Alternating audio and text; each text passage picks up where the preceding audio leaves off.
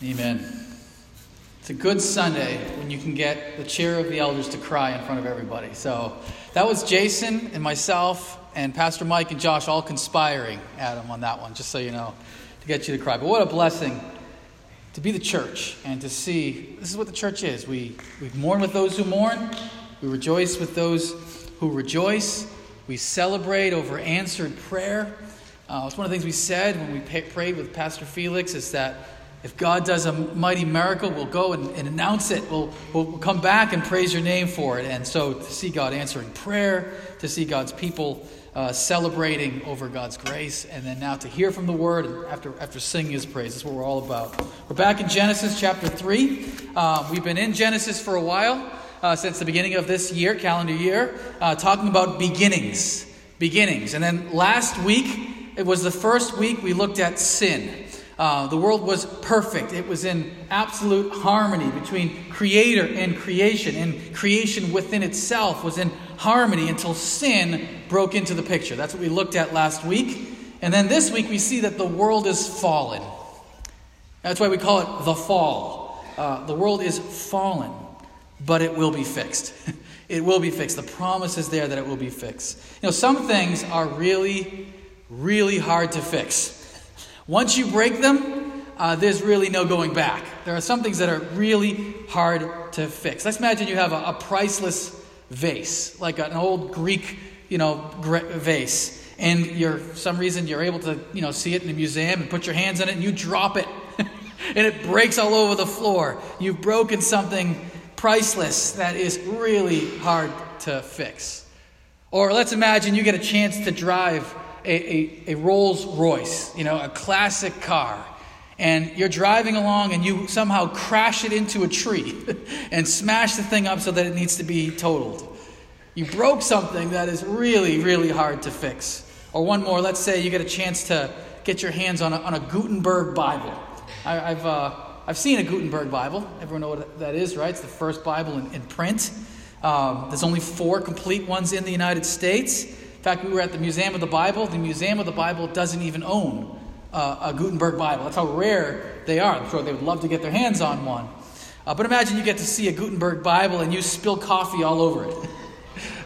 Look at all the groans on that. The Rolls Royce is no big deal, but the Gutenberg Bible, everyone's upset about that. I like the priority there. The world is broken. It's badly broken. It's really, really hard to fix. Now, it's no lack of trying. Everybody's trying to fix the world. People have been trying to fix the world since day one, since the beginning of the fall. They use politics to try to fix the world, or education, or social systems, or maybe even war and conquering and trying to create a sort of a single kingdom or whatever. There's been no lack of trying to fix this broken world, but it's too broke. In fact, it's so broke that only God can fix it. In fact, He tells us right from the beginning, right from when the fall starts, that He will indeed do just that. He will fix it.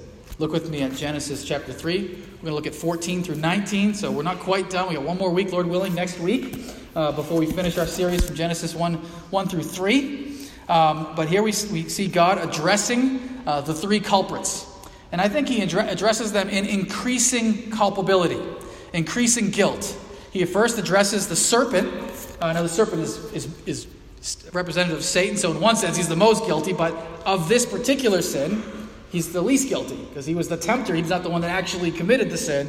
It was Adam and Eve. Then secondly, he addresses Eve, who was deceived by the serpent. And thirdly, Adam, who was in willful disobedience to God. And we see that the world is fallen, but God will fix it. God will fix it. Look with me. Chapter 3, it should be up on the screen. Verses 14 through 19.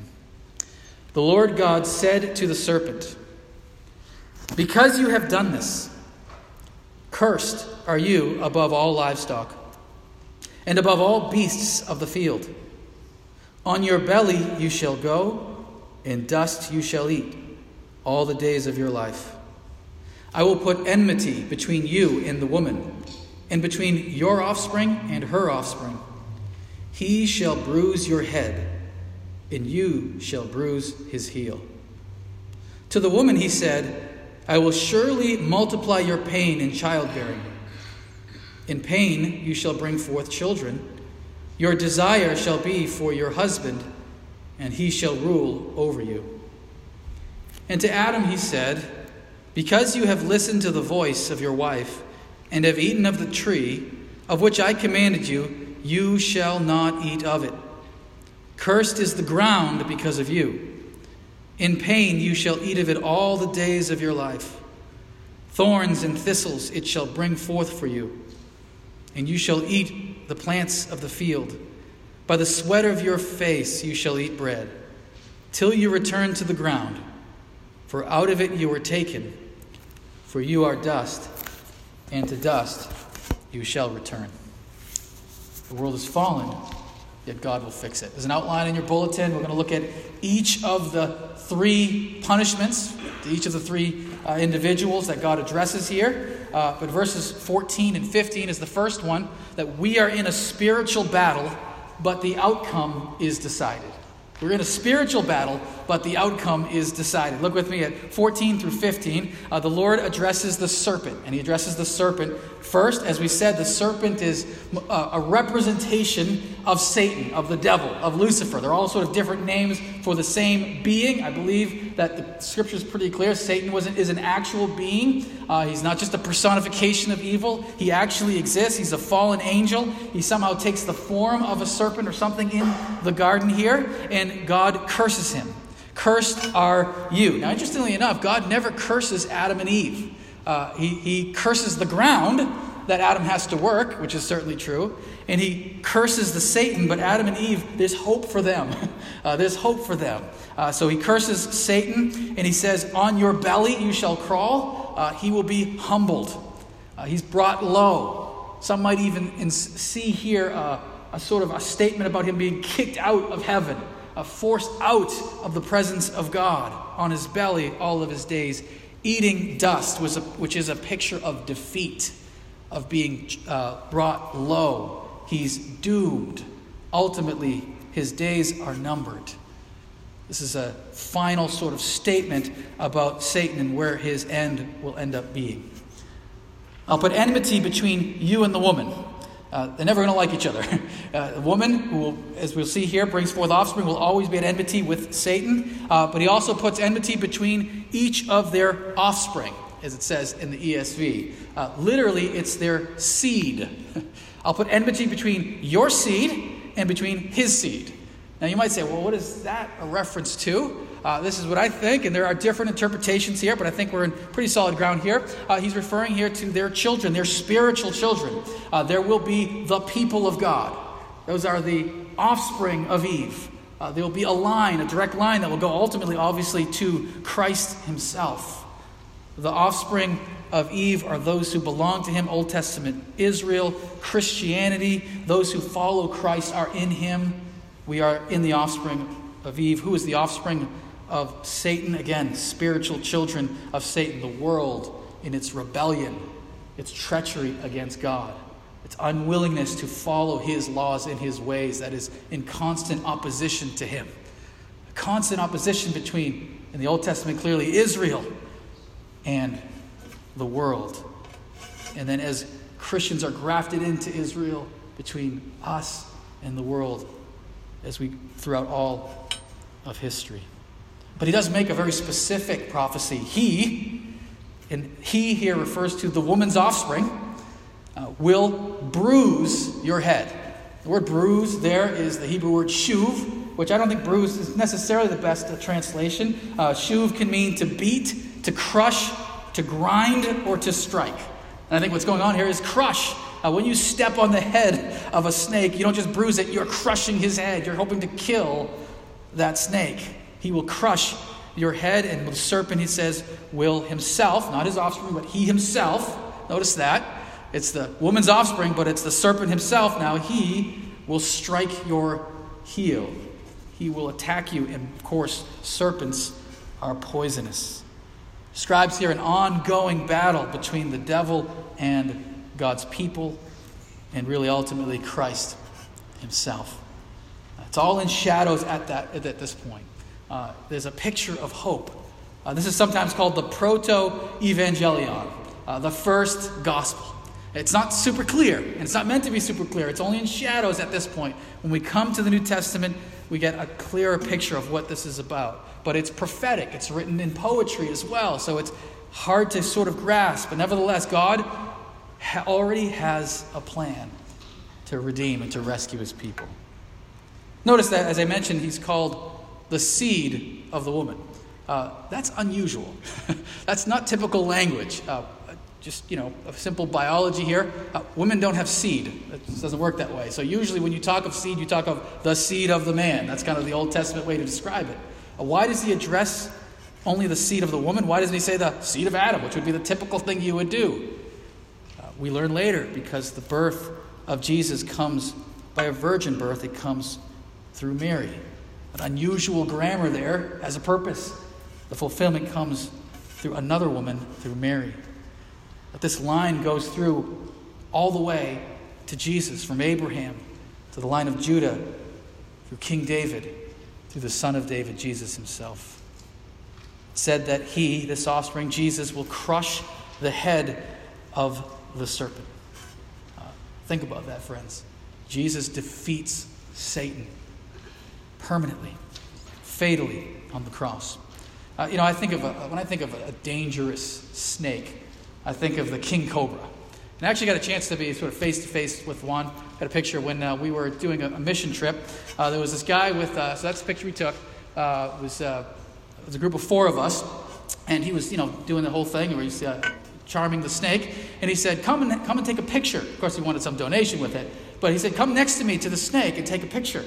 And we thought, you know what? The chances are we're not going to get bit by this snake if we come and take a picture. The chances are that it's either been defanged or he's just really good. But is it worth the risk? So he said, you know what? I think we're okay just watching you here.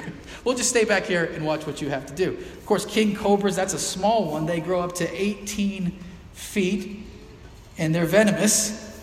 Snake bites are extremely venomous. The only way to really kill a snake, of course, is to cut its head off or stomp on its head.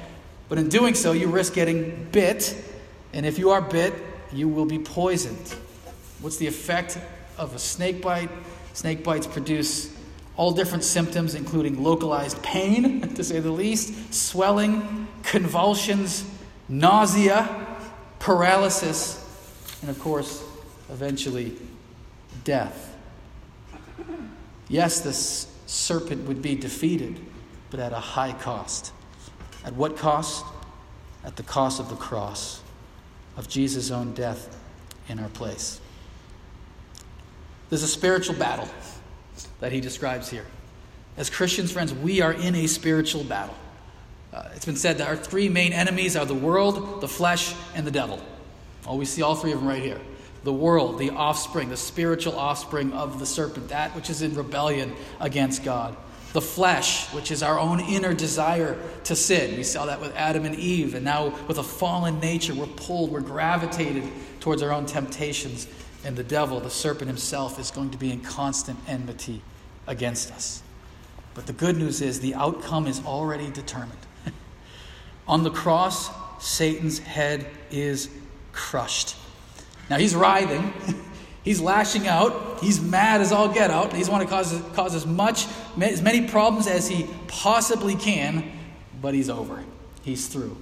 As I said, his days are numbered. In fact, we learn in the New Testament, Romans chapter 16, God says, the God of peace will soon crush Satan under your feet. Clear reference here to Genesis chapter 3. We who are in Christ, in the offspring of the woman, will also stand in victory over Satan with our feet over his head.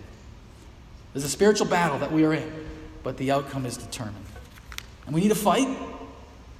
We pray, lead us not into temptation.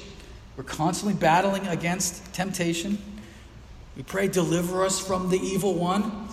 So Satan is like a roaring lion looking for someone to devour. There is a genuine spiritual battle that we are faced with. We're called to persevere. We're called to pray. We're called to read the Word and to meditate on His Word day and night. We're called to love one another, and that's a constant fight and battle to be better at loving. We're called to keep trusting Christ, to be faithful. We're called to repent of sin, to get back up and to keep going. There is a genuine spiritual battle that we are facing, persevering to the end, but the outcome is determined. Satan is fatally wounded and his days are numbered. Jesus says it, the scripture says it right from the very beginning of the Bible. Then we turn to the woman, verse 16, probably the shortest of the three. He says to the woman, I will surely multiply your pain in childbearing. He multiplies the pain of one of the major callings that God gave human beings, which was what? To be fruitful and multiply. That's going to be a lot harder for. And so, Jason, this is going to be a lot harder for Heather than for you. It's coming. Childbearing comes with a lot of agony, pain, comes with a lot of problems, and comes throughout history with a lot of death. That's part of the curse. That's part of the punishment of the fall. But notice the grace right there in that. What was the punishment for eating of the tree? On the day that you eat of it, you will surely die. But here, clearly, God is saying there will be an opportunity for childbirth. There will be an opportunity for human beings to continue. He holds back his full judgment and allows human beings to continue on and to flourish. Not only that, through a childbirth, we just learned from the punishment against Satan, God would bring the Savior into the world. Through the seed of a woman, he'll bring us Christ. Second part of his punishment there is your desire will be for your husband. What's that all about? The word desire is kind of a unique one in the Bible. It only occurs 2 other times in the Hebrew, this word for desire. 2 other times in the entire Scripture. One is in the Song of Solomon, in which it refers to sexual desire. So that could be what it means, and some have taken it that your desire will be for your husband. Doesn't seem to fit. The other occurrence, so the only other one, occurs in Genesis chapter 4. So just a chapter later. So that seems to be more likely what is being meant here. And what does it say there? That sin's desire for Cain is at the door, and it wants to rule over you. That desire to overcome and overtake you, to bring you low, to destroy you in a sense. Your desire will be for your husband. There will be a desire to fight over who is the authority. And yet, what is the response of the man? He says, he shall rule over you. He will be harsh. He will rule with anger, with a spirit of control rather than of love. It's talking here, of course, about the battle of the sexes. Sometimes we refer to it as. Remember, though, in the garden, what was the picture? They were naked and unashamed. There was love between one another. They were in harmony with each other. Not the same. They were different. That was what made Adam so happy. At last, yes, bone of my bone and flesh of my flesh, but a suitable helper. We're different, but we're in harmony with one another. And Adam was called to responsibly lead and love and wisely care for his wife. And I think, friends, even now, we know that's what's good. Even if you don't believe in the Bible, what's the right attitude between men and women? Well, that we're equal human beings. With differences, yes, but called to love and to respect one another. That's not what you see over history, is it? You see instead, through much of history, that men are superior, and they use that dominance to hurt and to harm others. And now you see a reverse of that. So what's sometimes called third wave feminism is that women are superior. Men are really the problem, the source of all the problems in the world. So it used to be feminism is equality. I think we should agree with that. That's no longer what it means. Now it means men are the problem, and they should get out of the picture and let women take over. So there's this battle between the two. And this gets ugly. Just thinking about it from the man's side. It could issues of control. I need to know everything about you in a marriage. I need to know where you are at all times. Of course, oftentimes it leads to violence. Using a superior strength, usually, not in every marriage, to harm and to overpower. And of course, sex crimes are almost primarily by men against women or other men. Just this whole Me Too movement, I think, is in some ways such a good thing. It's bringing to light evil that's been hidden for a long time. And from the other side, a gender, this whole idea of this confusion about gender. What is a male and a female? And sexual confusion, where does that come from? And friends, we see that even in the church, this is coming to light. I don't know if you've heard, not only in the Catholic Church, but now in Baptist churches, there's been a lot written lately about sexual abuse that has been occurring and sexual assault and inappropriate things happening throughout our country, and it's all coming to light, and praise God. Let the light shine in, reveal sin, and bring us to repentance where needed. This battle has been played out since Genesis 3. The good news is that God is in the process of restoring us. Through Jesus, God is already fixing the problem. You don't have to wait to heaven and say, well, it's never going to be right. We're growing. It's never going to be perfect, but we're growing even now. To use strength to provide and to protect, rather than to control and to do harm. To be inclusive rather than exclusive. To listen with love. To lead well. I think of Jesus. Jesus himself, what happened in Jesus' life? Women flocked to his ministry. They flocked to his ministry. Why? Because he was a strong and gentle and loving leader. Children flocked to him.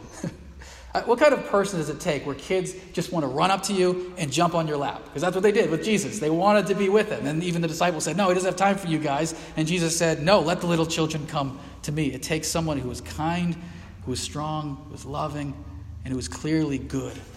As we see in the life of Jesus. And friends, when I think of marriage in particular, those here who are married, we get to picture Christ in this way. Husbands, love your wives as Christ loved the church. Leads with love, strength, but with love and patience. And women, wives, submit to your husbands as is fitting to the Lord, even as we recognize that the Lord has a certain role of authority over our life, but with love. I heard one pastor describe it this way, and I think that was helpful. Rather than focusing on the other, focus on your own life and your own role in a marriage. Am I a man, am I a husband worth following? That should be my focus. Not whether my wife follows me or not. Am I a man worth following? And then on the wife's side, am I a woman who makes it easy for him to love? Not, worry about your role, your picture, your responsibility in that relationship. You don't have to wait until heaven, friends. God is already fixing this battle. It takes a lot of forgiveness. It takes a lot of grace, a lot of healing from hurt, and a lot of wisdom. Friends, we are in a relational battle, and we will be until Christ returns, but love and harmony are achievable. And then we come to Adam, verses 17 through 19. And to Adam he said, because you have listened to the voice of your wife. And we make a joke about that sometimes and say, hey, don't listen to your wife, that was the problem. Actually, in some ways, take it more seriously, because he didn't lead her and protect her from sin and from the serpent, but simply listened as if he didn't have any responsibility over her. That is the problem. And he ate it directly against what God commanded. And what does God do with Adam? He curses the ground. He describes it in 3 different ways. In pain, your work's going to come through pain. That thorns and thistles will rise from the ground. Thorns and thistles are difficult, but actually when you're a gardener or a farmer, they'll cut your hands up. I heard it described before that the thorns are actually one of the largest carnivorous plants. I don't know if that's true or not, but they catch animals. Animals get caught, they die, they help fertilize the ground. They're just big carnivorous plants, like a Venus flytrap. By the sweat of your brow, it's going to be a difficult road. Notice it's centered on eating, which eating can be a problem for men. But he says, because you ate what you shouldn't, now it's going to be hard to get food on the table. And then what happens? It ends in death. No longer able to eat from the tree of life, for dust you came from, and to dust you will return. Again, man is made up of the dust of the earth and the breath of God. The breath of God continues, but your bodies will die and return to the dust. Notice what he's saying. He's focused here on Adam with work. Work. Work is good, but difficult. Remember, Adam was called to work. He was called to tend the garden right from the start. Work is good. It's part of creation. We said with no sin in the world, with no problems in the world, there's still work. Work itself is part of God's good creation. I think we'll be working for all eternity. But something has changed about work for Adam. It's still true that it's good, but it's painful. It's dangerous. It's frustrating. It's at times unrewarding. And you work and work with this frustrating job until you die. That's what he's saying, ultimately. I was just looking here that OSHA says that 5,147 workers were killed on the job in 2017. That's 3.5 per 100,000 workers on average. That's more than 99 a week and more than 14 deaths every single day due to work-related accidents. The leading cause of death, worker death, excluding highway collisions, which would make it much higher, in the construction industry at least, are falls from a high place, struck by an object, electrocution, or being caught in between two things and being crushed to death. Work is a dangerous thing. If you include wars, working as a soldier, of course, the death rate goes even higher. And most wars were fought by men over history. In Vietnam, there was one death for every 58 soldiers. In World War I and II, one in every 40. And during the Civil War, one death in every 5. That's including both sides, of course. Work becomes difficult, dangerous, and oftentimes leads to death. Friends, all jobs are affected by sin. You're not paid well enough for what you do. You're not competent, and you're struggling with being competent at what you're trying to achieve. You just can't keep failing at what you're trying to do. Or you're without a job. You can't find the right job. You're constantly searching. I've had a lot of jobs over the years, and before I became a pastor, all of them have been affected by sin. So I used to work, I did a lot of food industry ones, Dunkin' Donuts, Papagino's, those type of things. Definitely affected by sin. Not only from gluttony, which is certainly an issue, but by customers and their rudeness and their willingness to look down on you because you're a servant. And sin has certainly affected those areas. Same thing working as a janitor for a while during college. You're seen as lesser. Sin has affected that. I worked in a cemetery for a while doing landscaping. Obviously affected by sin. There would be no cemetery without sin, but of course thorns and thistles growing up everywhere as well. I worked with those who were physically handicapped for a while. Again, a result of the fall and seeing the pain and the suffering that comes from that. I worked for a U-Haul and storage company for a while, which maybe isn't overwhelmed by sin, but against people's love of possessions. They would pay huge amounts of money to store junk. I mean, they would open up the locker and there's just junk in there and they're paying hundreds of dollars a month just to say more. I want more stuff because I find my identity in how much I have. And being a pastor is probably where I see sin the clearest because we're dealing with sinners constantly and calling people to repentance and to growth. Sin has affected every area of our lives, every area of work. But again, there's hope with this curse, this punishment as well. Death. And we see this in Ecclesiastes, by the way, before we move on. What do we see in Ecclesiastes? This same thing, this connection between work being hard and toilsome and simply ending in death. Ecclesiastes says, all the toil of man is for his mouth, yet his appetite is not satisfied. If you ever get a chance to read Ecclesiastes, it'll give you a sense of how life can feel so monotonous and meaningless when it comes to work. This is Ecclesiastes. Sometimes a person who has toiled with wisdom and knowledge and skill must leave everything to be enjoyed by someone who did not toil for it. You work hard your whole life and you leave it to someone who has no sense of what it takes to get that and squanders it away. Work is difficult and ultimately ends in death. But death is not the end for those in Christ. This cycle of birth, work, death.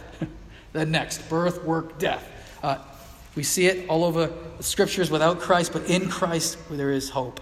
And this is a big issue, particularly for men. Again, it's not only men, but this idea of, is this all there is to life? I go to work, I don't love my job, I come home, and I get up and do it all over again. That's why men oftentimes go through a midlife crisis, a sense of what is the purpose of this? What am I doing in life? I wanted to be a professional baseball player. I never got there. A sense of meaninglessness. But God restores our work. How does he do that? In a number of different ways. Let me give you two. One is that we are called to work as working for the Lord. It changes everything who your boss is, who your employer is. If you're working for a frustrating employer, recognize your ultimate boss is God. And the work that you're doing is for him.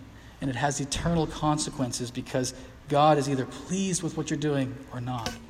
Change your perspective of who you're working for. And also that all jobs are a vocation, a calling. God has called you to this work. This is not just what you do on the side and then ministry is the only thing that matters. When you come to church or you're talking about the Bible, that's all that matters. No, what you do, 9 to 5, 5 days a week, matters. It's what God has called you to. Work at it. Be excellent at what you do. Do a good job with it. And use it as an opportunity to be in this world but not of it as a witness. Death, of course, itself is broken by Jesus. He offers us eternal life. And he says what's to come is not the same thing. It's a new heavens and a new earth in which he will restore our work to be satisfying and cooperative, the earth to be cooperative with us. The work we face now is temporary. And not only that, death itself, that we will one day regain access to the tree of life. You see that in the book of Revelation, that there will be a resurrection, not to this dust, not to this corruptible material that we are made of now, but something that is incorruptible. This is 1 Corinthians 15. So is it with the resurrection of the dead. What is sown is perishable, our bodies. What is raised is imperishable. It is sown in dishonor, it is raised in glory. It is sown in weakness, it is raised in power. It is sown a natural body, it is raised a spiritual body. We're then raised to something that does not decay and does not return to the dust. Friends, the world has fallen, but God will fix it. Yes, we are in a spiritual battle, but the victory is set. Christ has defeated the enemy. We are in a relational battle, and we're constantly going to not agree and be in conflict and struggle with one another, but we can grow in harmony as we await the day of Christ's return. There's a vocational battle. You will not always love your work. You will not always love your job. But there is hope of a day in which death will be no more and our work will be restored. As I mentioned, God said, the day you eat of this, you will surely die.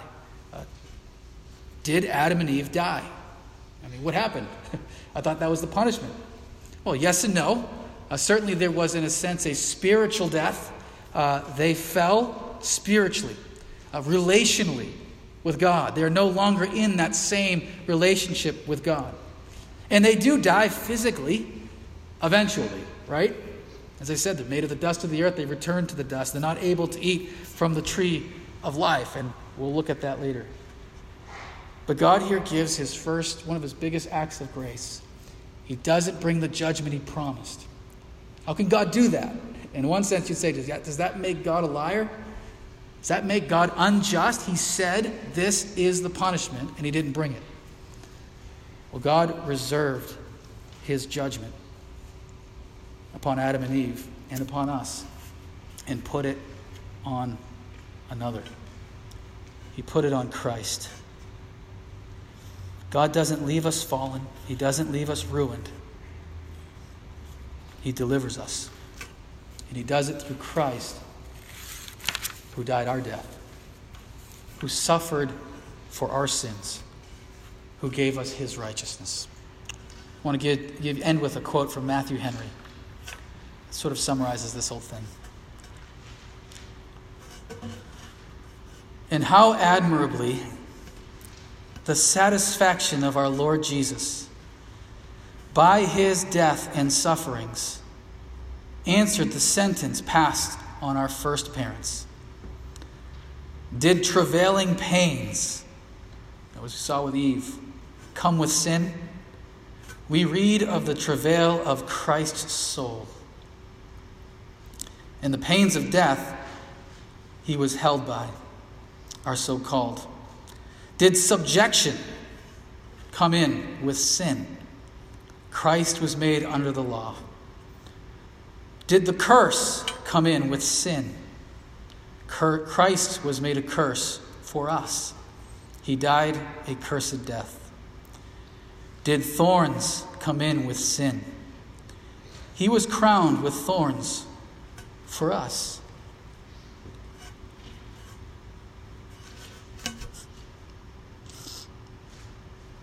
Did sweat come in with sin? He sweat for us as it had been great drops of blood. Did sorrow come in with sin? He was a man of sorrows. His soul was, in his agony, exceeding sorrowful. Did death come in with sin?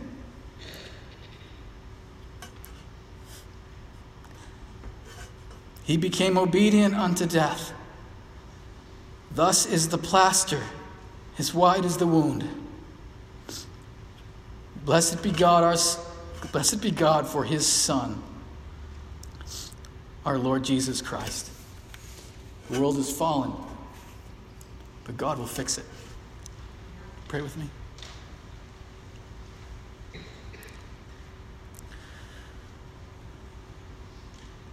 Oh Lord Jesus, I think we can see ourselves in the sin of Adam and the sin of Eve.